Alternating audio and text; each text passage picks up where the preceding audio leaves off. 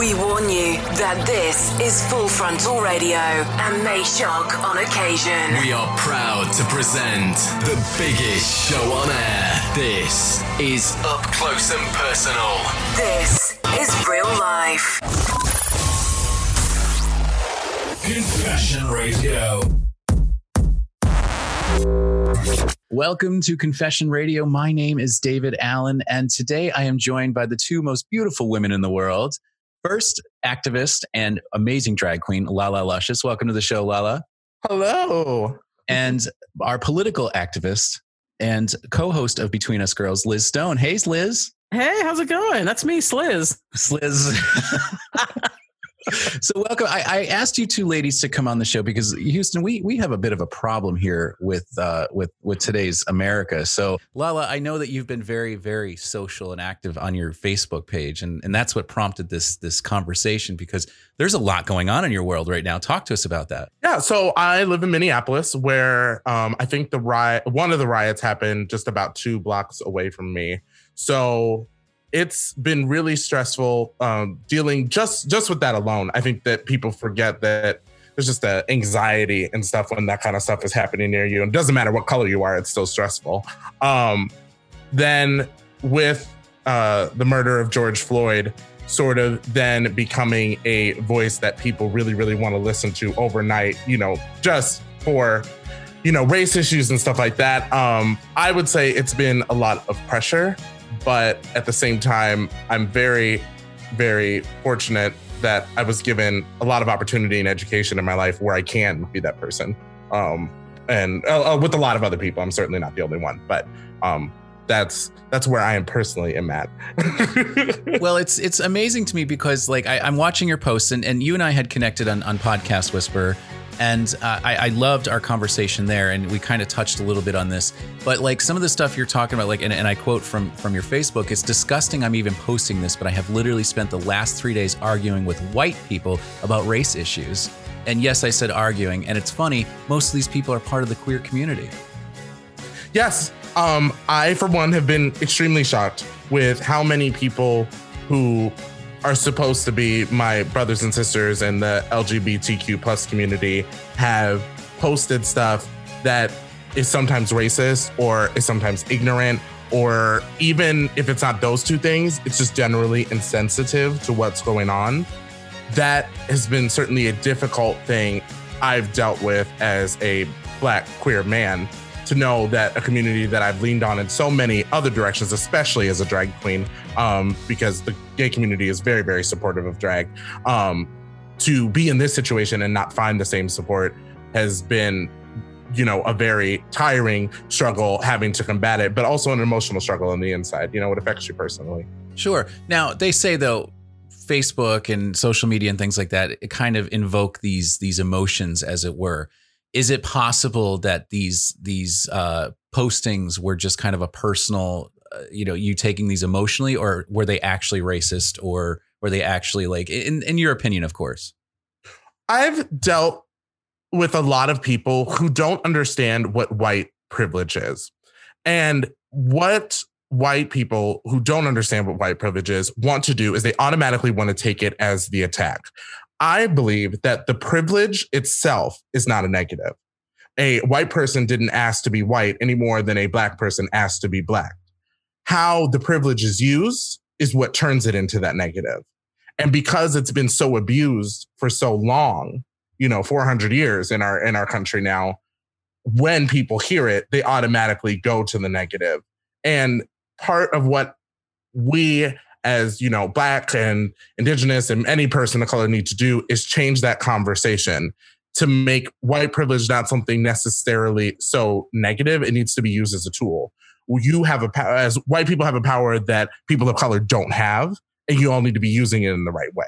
So that's where the conversation needs to change. It's not just we're sitting here saying you have privilege.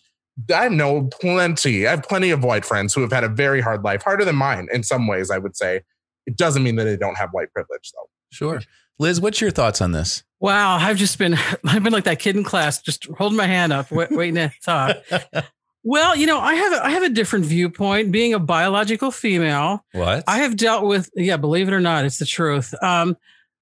I have dealt with misogynistic viewpoints and attitudes from both straight and gay men. Okay. And I think the only reason that women have become more empowered, I'm using this as an analogy, Lala, to what you're referring to as far as the whole white privilege thing.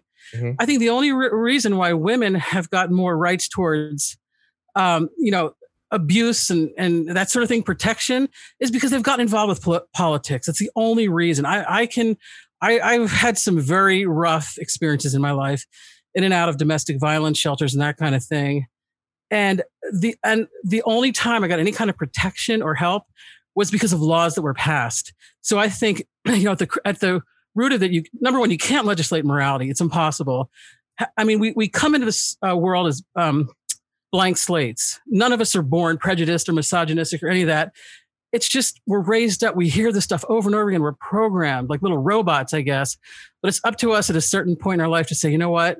Look around your world, educate yourself, crack open a book, get involved with the political realm, and, try to make a difference. So those are my thoughts.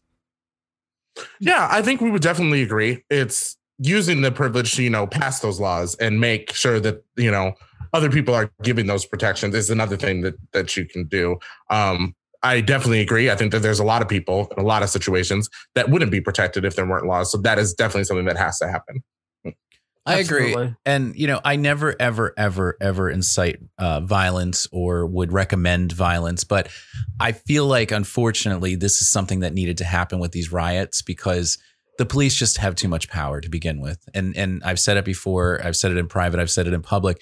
I think the police just have too much power. And I've dealt with some real asshole cops before who, because they've had so much power, they can do what they want. Thankfully, I've never been in trouble with the law, but I've worked with the law in many different, areas. And it just, I hate to see it be like this, but I now the looting and stealing and burning down a business, it doesn't make sense to me. And, we'll talk about George Floyd in a second, but I just feel like, I think that this was well overdue, like a revolution, as it were, to, silence is obviously these protests, these silent protests aren't doing anything. But again, how do you find a balance between violence and silent protesting? As a black individual, it's not really my response to loot and riot. Yeah. That. But I also, as a member of the black community, understand it. A lot of people seem to have an issue with the looting and the rioting part. I understand where people are angry enough to riot. I think that everybody in this situation, it should be obvious at this point why people are so upset. But then we have the looting. And if we are focusing on what's happening, which is, people are stealing stuff, it's real. We're not paying attention to the why. Why is it that a human in this society is so hard up for the things that they want in life that they are willing to walk into a burning building with broken glass everywhere and take that TV or that computer that they could not afford otherwise? These aren't people that have the means to afford these things. They can't. And why is that? That's the conversation that really needs to happen. So when people say, I don't agree with it, I can agree with that, but then we need to start looking at the why, not the what's happening. Sure. And Liz had mentioned something. We were talking, I believe it was yesterday, and you had said something similar to that, like with us getting the extra money for unemployment and things. And clearly it's not breaking this country. So, why are we still suffering? Why can't we use that money to help the homeless and the teachers and things like that? Do you remember that, Liz? Well, gosh, where do I start? We have a Republican controlled Senate. And I'm going to do a little backstory in this. You and I had this conversation why the initial stimulus package was passed so quickly. Mitch McConnell had no problem because they used that money to artificially stimulate the stock market, okay, and take care of the wealthiest of the wealthiest.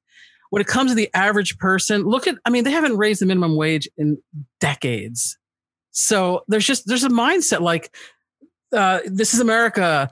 Rugged individualism, put yourself on your browser, however you want to call it, and 2, 3, and 4 jobs to take care of yourself. There are still people who do that, and it's still not enough, Mm-hmm. And a lot of those, the cutoff line between making it and not making it, skin color plays such a big factor. And one really interesting Facebook post I read that really I resonated with is it says, you have no days off from being Black. There's no days from that struggle. So I think it's a really, really important time right now for, politicians and anybody who can make a difference is to listen and hear what we're saying. And the game that you all have set up, we can't play, and that's just the fact. That's such an interesting point. Go ahead, Liz. Also, to the ideology of this country is capitalism, and it's been idolized since I don't want to cause any drama. I'm just talking about history. I mean, we started this country. I say that we, like generically speaking, in a very oppressive tone. You had very wealthy landowners that enslaved and oppressed people. And, we're supposed to be so civilized and so modernized and so progressive. But I think like between the COVID and then the protest, it didn't make any of this stuff go away. It amplified it. It made it worse. There's a great program on MSNBC, Poverty and the Pandemic, right? I mean, it just magnifies an existing problem. People that are suffering, people that are very wealthy, they did pretty good from this. They actually capitalized. Again, I'm not demonizing capitalism per se, but I think there needs to be some kind of fairness, like you say, and on the playing field, because otherwise this like modern day feudal system of kings and peasants will continue ad nauseum, and I don't comfortable with that personally. Well, it's interesting to hear you say that you feel it made it worse, and I definitely understand your perspective on it, and I don't want to say that I disagree with that. However, I find it interesting that it took, because of COVID, the whole world was on pause. That is when it allowed, our society to start looking at this issue. Everything else had to stop in order for it to be paid attention to. And so I feel that just in that alone, it's a huge step, because a lot of the stuff that I'm posting, a lot of the stuff that I'm sharing, a lot of the advice that I'm giving is stuff I've been saying my whole life, is stuff that people before me have said. It was just a matter of getting people to listen. And I personally think that that's huge. Oh, absolutely. And then you look at people of color, a lot of them they're living in food deserts where they have little to no health care. So existing conditions are just being stressed to the point where they're a lot more susceptible. So we are shining more of a light on these problems. So maybe if anything good can come out of this, hopefully, but you got to get out and vote. You got to get involved. You can't just be complacent, because that's the only way that laws get changed and people get help. That's clearly the only way. Now, what's interesting about this, though, Lala, since we're talking about this, talk to me about the Lavender Magazine article that upset you so much. Actually, it's not just an article. So I haven't released this on Facebook yet. So this will be an exclusive here. Yeah. Before I wanted to do drag, I wanted to be an author. And then I started dabbling in journalism. And when I graduated, one of the first jobs I applied for was with Lavender Magazine. And I had a friend that was kind of on the inside, and he basically told me at that time they never reviewed my application. Now, I will say, just for transparency, I had no experience at that time. I could have been well underqualified for that job. So it's just a possibility. But I always felt just some type of way about it ever since. So I spent a lot of time in Indiana, but then when I moved back here, I was doing a show with another queen, another Black queen, and it got brought up, and she said, "Don't read the magazine." She was like, "There's nothing in it for people like us." I was like, "Okay, cool." So I actually have not had a strong awareness of what has gone on in Lavender Magazine, because I was told by another community member not to read it.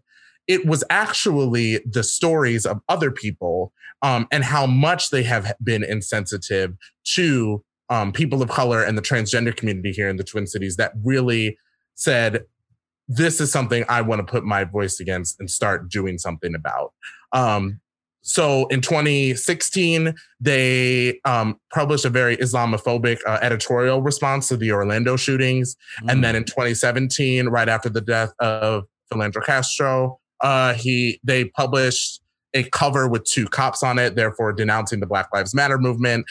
Then we have the most recent situation where they waited a whole week after people started posting on social media about the fact that they haven't responded to respond with a very weak response to what's going on right now, then they continue to release their Pride issue with a white male on the cover, and the issue doesn't include anything about current events. More interestingly enough, I prompted from my social media post, I had a conversation with the sales manager there, and it did take some pushing, but he did ultimately admit to me that they could have stopped the article, and the fact of even doing that was never brought up. So, wow. That's kind of where we're at.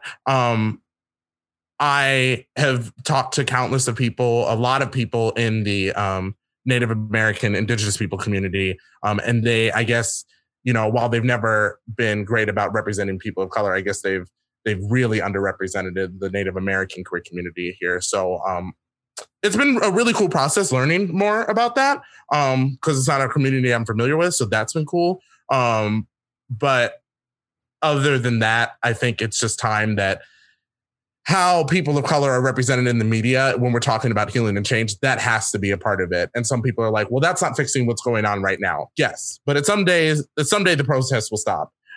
Someday, COVID will be handled and we'll be back out, in the real world. And deciding how we're portrayed in mass media is an important part of the conversation. If we can get on that now, that's going to help us later. It's kind of like when corporations get it out there and they want to brand themselves as, we care, Black Lives Matter. Okay, so what are you doing internally? What are you doing internally as far as HR? How are you treating your employees of color? Let's get real. Let's not just have this shiny new brand. So I've been seeing a lot of that in the media, and I think that's important to shine a light on that. Let's get with that. Find out how people are being treated. Don't just use that as your new logo. But let's be careful, though, because, here's the problem. We shine this light on these issues and then they spin it. And then they make things to sound worse than they really are. And then you have the other side who is like, oh, now they're just like the All Lives Matter campaign and things like that. Yes, we get it. All lives do matter, but they're the ones that are not in danger. It's the Black lives right now that are in danger. So I feel the more light you shed on these things, the more you're bringing to it, which is great. But there's also that risk of it being completely decriminalized and completely just torn apart for no reason. That's how things change, though. I'm just going to mention this one thing, just kind of off topic here, but I think it's so appropriate. I was watching CNN, the Sesame Street CNN town hall for kids. Kids are just, I was saying, they're blank slates. They're beautiful, innocent creatures. They don't have, their minds haven't been poisoned yet. This little 8-year-old black boy asked Big Bird, okay? He said, well, I want to be a neurosurgeon when I grow up. Is there a way I can fix a racist brain? I mean, is that not the best question you could possibly ask somebody? Oh, wow. I have not seen that, but that sounds... It's darling. You got to bring that up. It was so perfect. Yeah. So back to Lavender real quick. I know you gave us the exclusive, and this show is going to air as soon as we're done here. So what is it that these listeners can help you with in order to bring more light to this issue? If you have an audience that I don't know exactly where they are in the world, but I think that the one thing, and this doesn't just have to do with the Lavender situation, I see a lot of people asking, what can I do? You can act, you can donate, you can educate, but I think that the biggest thing that people can do right now is listen, because these stories have been told, so this is a thing that needs to happen. And I think that a lot of people, they're like, this is a problem right now. And when people see a problem, they want to immediately react and try to fix it. No, actually just listen to what we're saying. And then if you are a person where, racism or prejudice or these things aren't in your heart, then you will know the right thing to do. That's my other thing. I don't want, when we talk about, you mentioned the All Lives Matter stuff, I am never from a position where I feel like everybody is racist, or even from the that all cops are bad. But seems to be a lot of people with power that are, and that's what has to change. So listen to what we're saying, listen to what we're asking you to do so that you can understand it, and then move forward with that new enlightened understanding. Yeah, that makes sense. I can agree with that. As Al Sharpton said in his eulogy to George Floyd, get your knee off all our necks and let us just be us. Exactly. That's true. And a lot of people, they listen to respond. They don't listen to learn. And I mean, that's human nature in general. But, and the reason I'm bucking this so much is because I've seen this happen so many times where, unfortunately, yes, George is finally getting the justice that's needed, because it's so hard these days to lie when you have cell phone camera, you have cameras all over buildings and things, and they can't lie their way out of this. There's absolutely no way that these cops can get out of this. Whereas 10 years ago, this may have been, oh, well, he did this and he did that, and we can justify our actions in this. So I'm saddened that it happened, but things happen for a reason, and I'm a big advocate of that. And unfortunately, a life had to be had here in order for us to kind of wake up and see what the hell is going on in this world. Exactly. And once we move past that, there are other things that there are other parts of the story of racism and prejudice in this country that we definitely need to talk about. I was actually having an interesting conversation with my boss the other day about wearing masks in COVID-19 and how that is actually a really challenging thing for me to do as a Black male. And she asked why. And I said, well, I was like, you are raised in a society where it's told if you're wearing a hoodie or you're wearing a mask, you're a threat. But now for my safety, I have to wear a mask. So then it's like, how do you make the mask, as least intimidating as possible? So when you go on the street, people know you're not a threat. So one thing I've chose to do is wear some floral masks to really just make sure that people know, like, I have no malice if I'm coming into a store. But awesome. Then you have other prejudice in the world. So now I'm a target because I'm a gay male, and people flowery mask. So then it becomes a situation of, which type of target do I want to be today? And I guarantee that's something that most white people would never, ever have thought that that's something we have to deal with, So this is just the start.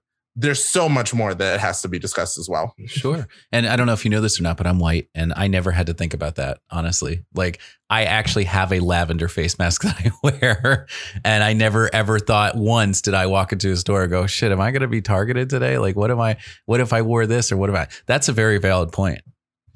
Yeah. And that's something that's gone on for years. I mean, the type of clothes you wear, especially in the Black community, it might be indicative if you're in a gang or not. And I'm certainly not that type of person, but it's something we have to think about every single day, the choices we make, and if we'll be targets because of them. And it's funny. My husband's Black. So it's, I don't think he ever, we've never had this conversation in our personal lives. Like, if he feels threatened, I know he's really upset about everything that's been going on, and he has his opinions, and he's a very, very brilliant man. I wish I can get him on here, but he just absolutely refuses. But I don't think we've ever had these conversations about like how he feels and if there's a threat or not. And honestly, I mean, his whole family obviously is Black as well. And I've been spending a lot of time with him now, thanks to COVID, more than and we've been together for 7 years now. And this is the time that I've spent more time with him, and just observing the community and observing the relationships that they have with each other, the connections. It's just, it's something that I think most families wish they had. He may not realize it consciously because it's really something that's very subconscious to your upbringing as a Black person in this society. You may just even see your parents making similar choices, and therefore you're just learning by watching to make those choices. I honestly can't say it was something that I really thought about in my consciousness until having to wear a mask every day. And I was like, why am I so uncomfortable like this? Like, I like to be healthy, but sure. I had to really think about what my fears were. And that's really what put it in front of my face.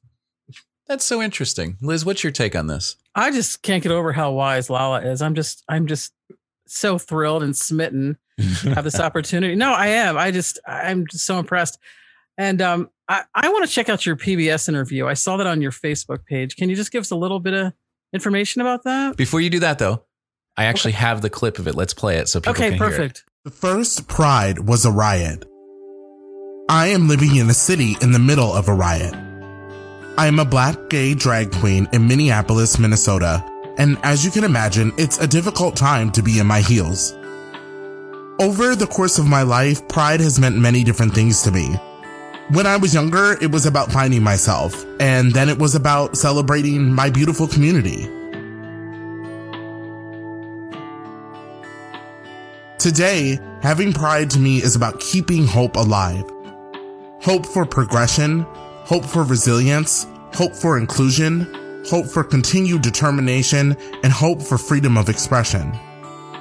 This Pride Month, I hope that together we can keep hope alive.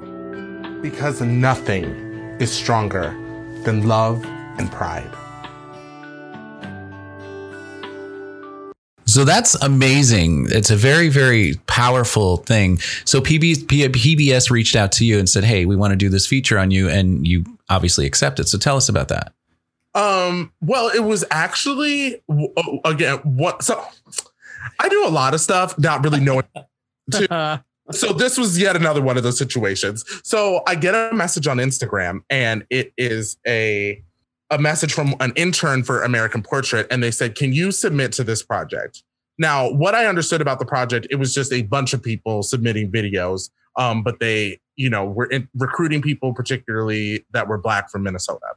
So I said, okay, they want like a minute, not a problem, So I made the video, and I said, they were like, one of the prompts was pride. And I said, this is a really difficult thing because this Pride Month is just so unique in terms of what's going on. What is the best way that I can incorporate all these things and really, really make a statement?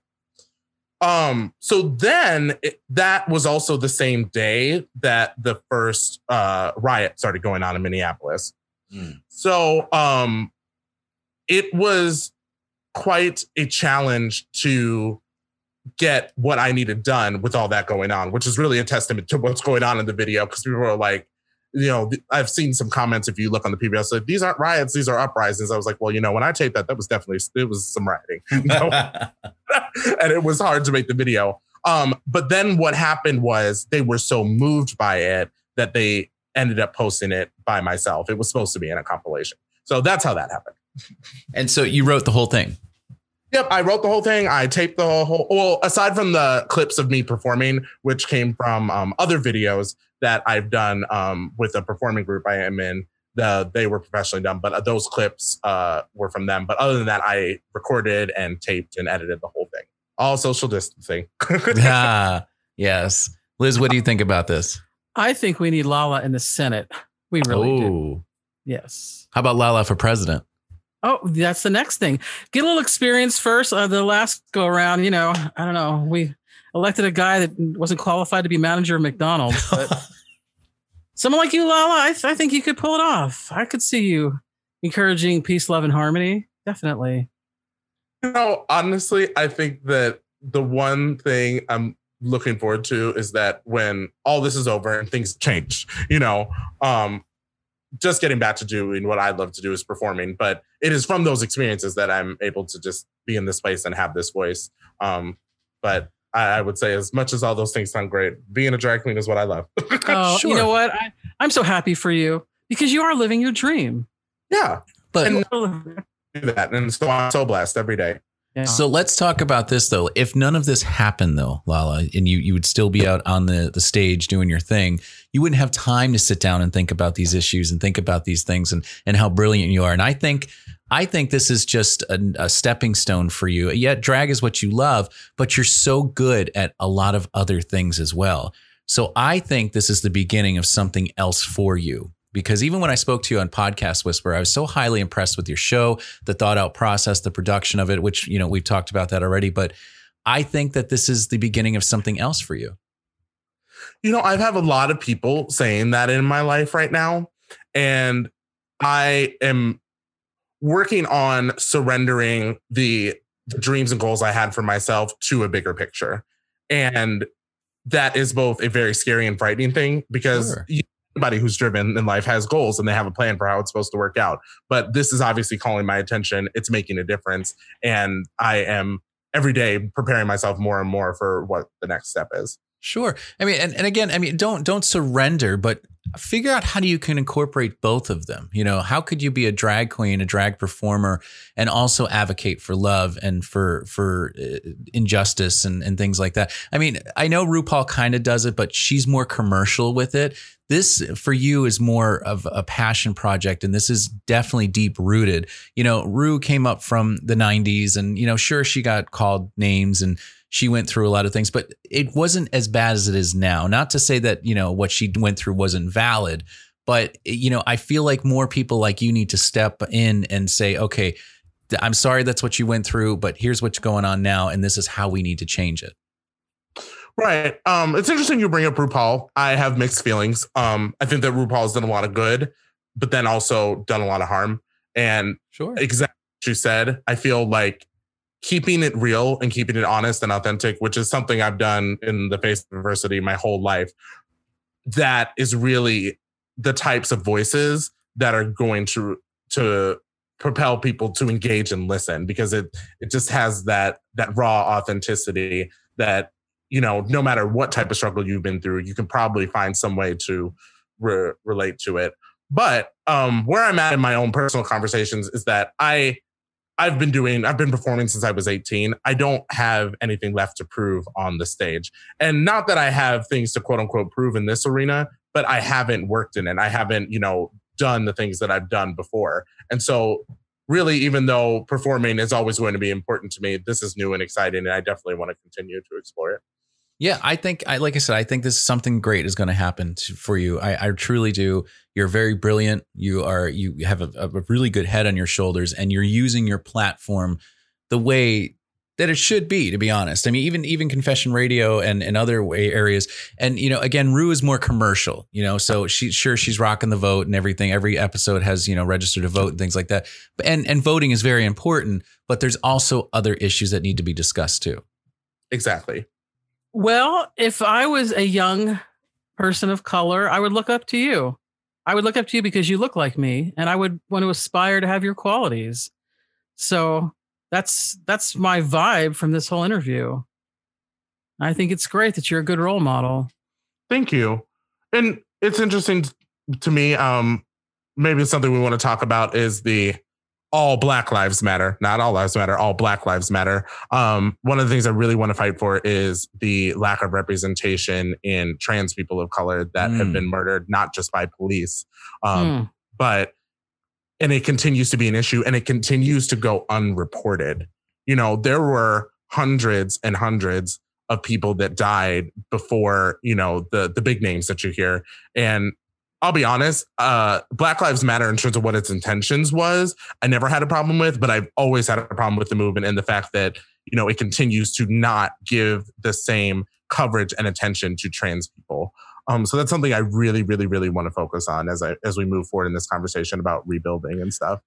Trans has been such an issue for me, and I've been such an advocate because I've watched two transformations from male to female, female to male. And I was lucky enough in my upbringing to be able to experience that from start to finish and watch, you know, both of these people go through that transformation. And even here on Confession Radio, we've talked to a couple trans artists, Rebecca Kling, who was in Washington, who was advocating for the trans community. And then also Serotonin, who was ma'am in GameStop. I sat down with her and talked to her about her experience and why, you know, she was so upset that the GameStop clerk kept calling her sir and went off, you know. So it is the thing that I've told both of them though, and I'll tell you the same thing, Lala, is trans, even though it's been around for so long, it's still such a new experience to most of us. I know Liz and I have these conversations, not daily, but pretty much weekly when we see a trans article come through or something. Even us, we're still so uneducated about it. So it's hard for us to kind of process that. Same thing with the, you know, the they and you know, the what's the word I'm looking for? The pronouns. So when, you know, the pronouns, when they want to be addressed as a different gender than they dress and things, it's just so hard for us to reprogram like that. My biggest question for this particular struggle is, when did them being trans stop making them of color? And that is a question I have for, you know, some members of the Black community, where they continually exclude LGBTQ plus people out of the conversation. And that's what I'm saying. When does this aspect of us stop making us of color? And that's a conversation I really want to. Well, this is my take on it. Okay, I remember when Pete Buttigieg was running for office, and he's openly gay, and he wasn't getting the support from the Black community. A lot of straight Black men, whatever it is, there a lot of homophobia in the Black community. I know that's an uncomfortable question to ask. Could that be part of it too? Honestly, it's awful. I can't really, sugarcoat that part of my life. It has been an uphill battle since the moment, even before I realized I was gay, it was an uphill battle. I am already trying to figure myself out, and there's already people, actively telling me that it isn't okay. And that is a very big thing in the Black community, but it's also a big thing in a lot of different communities. So I don't want to say that it's limited to any race. I just feel like, in my perspective, mine alone, other races have progressed a little bit more. Whereas in Black, media, like, the rap songs and stuff like that, you still have a lot of homophobia and you still have a lot of transphobia going on. And it's still not contested by other members of the Black community, the people that it needs to be contested by. They just don't address the issue. So how do you become more inclusive? What are your thoughts on that? What's the path forward for that bridge? Really, some of the things that we're asking everyone else to do for us as Black individuals, we need to do in our own community. Everybody's going to have a different walk of life. Just because someone is trans or just because someone is gay doesn't make them any different from you. So when we're fighting for equality, that has to be a part of the conversation. And you have to allow those voices to be heard and give them as much attention as you're giving everybody else. Because really, it's the same. It's the exact same thing. The other thing, are we there? Yep. Yeah, we're here. Yeah. The other thing I was going to say is that, I think I recently posted about a trans man who was shot, and I ended up getting in an argument with somebody over it. And you may have seen that. And it was a lot of the facts. The facts weren't being covered. So it was me speculating as my experience as a Black male and another person speculating as their white person. I said to them at one point, I was like, the only fact is that that we have right now is that a policeman shot this trans person. And that's supported by the fact that they're dead. I was like, everything else, it's not covered, So we may be fighting for some injustice that's happening in a whole nother part of community that's being ignored. And that's a huge issue. Well, the big issue, too, is the media is not covering everything either. They want us to know what they want us to know. And that's the end of it. And, if there's anything, I know that Trump says this is a lot fake news, but, believe it or not, 10%, 15% of it is fake news. Because I watch HLN every morning and they give you 30-second snippets of it. But I'm always like you, Lala. I want to know the why. Like, why did that happen? That's why I spoke to Serotonin on Confession Radio. I wanted to know what happened before that camera rolled. Before you freaked out and went crazy on that clerk for calling you sir. What happened? What led up to that moment? That's what nobody was covering. And that's why I wanted to have that conversation. It's so important to have the full picture. And I also think that in a situation like that, I work in a call center and I have a couple of trans employees and they get misgendered all the time. I really think that society also needs to open their minds to what the definition of gender is now in this current stage and be a little bit more courteous. I guess that would be towards people who may be different. So. And I absolutely agree with you on that. And that's why, again, for me, when I spoke to those two transgendered people, I had asked, how can we open up a little bit more? Because again, this is like teaching an old dog new tricks, so this is a whole new ball game, even for Liz and I. We're old as dirt, so we're used to, ma'am and sir. And if you look like a guy, you get called a sir. If you look like a woman, you get called a ma'am. There was never anything beyond that. So for us, it's hard for us to make our minds conform to that and say, oh shit, that's a woman who wants to be addressed as a man, or that's a man who wants to be addressed as a woman. Even drag, it's hard. Like, Lala, I'm talking to you as a man, but I'm calling you Lala and referring to you as she, so it's such a tough balance, at least. And this is just for me. And I grew up with this. I've watched this transformation from start to finish. So it's hard even for me to this day in 2020 to wrap my mind around. So now I just say folks, like, hey folks, how you doing today? I don't even address any type of pronouns just because I don't want to offend anybody. Yeah, it's the different world to navigate. I think that an interesting thing about me is that I personally care very little. It's very important to a lot of people, as it should be.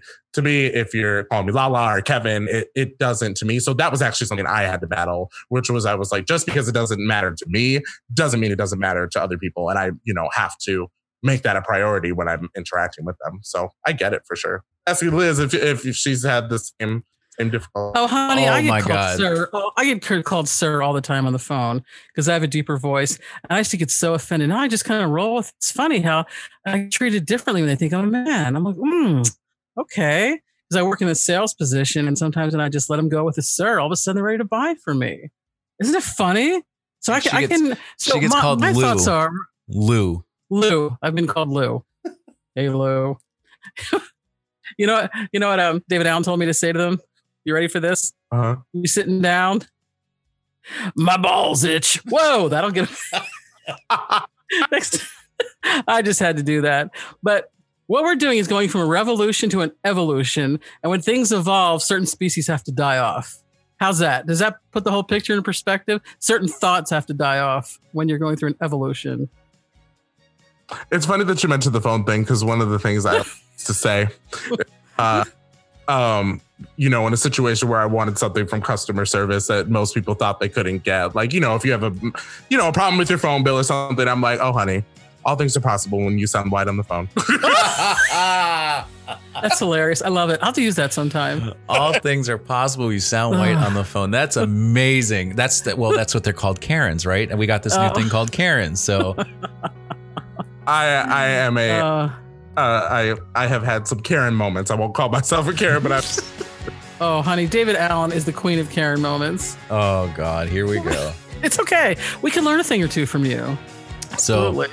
let's wrap this up here, ladies. Thank you so much, Lala. Where can they find you?